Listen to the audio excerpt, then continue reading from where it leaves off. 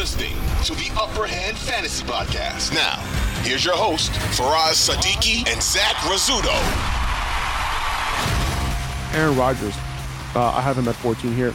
Aaron Rodgers, this is a banged-up Rams defense. They did well against Derek Carr, but, we expected Derek Carr to do bad in this good matchup.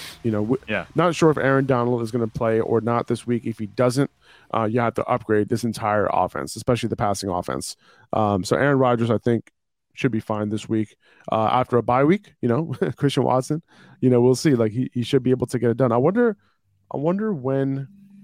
See, it's been so long since he's performed. Romeo Dubs. It's been so long since he's performed that I forgot his name. I wasn't sure who you were talking about either. He's playing on Monday night. He expects to play on Monday night, so we'll see. We'll monitor those practice reports. We probably won't see those official practice reports for the Packers until Thursday this week. Yeah, I'm not worried about Christian Watson in this matchup. So I think as long as Christian Watson can get it done, Aaron Rodgers I think is going to be getting it done too. Aaron Rodgers has been playing a little bit better as of late.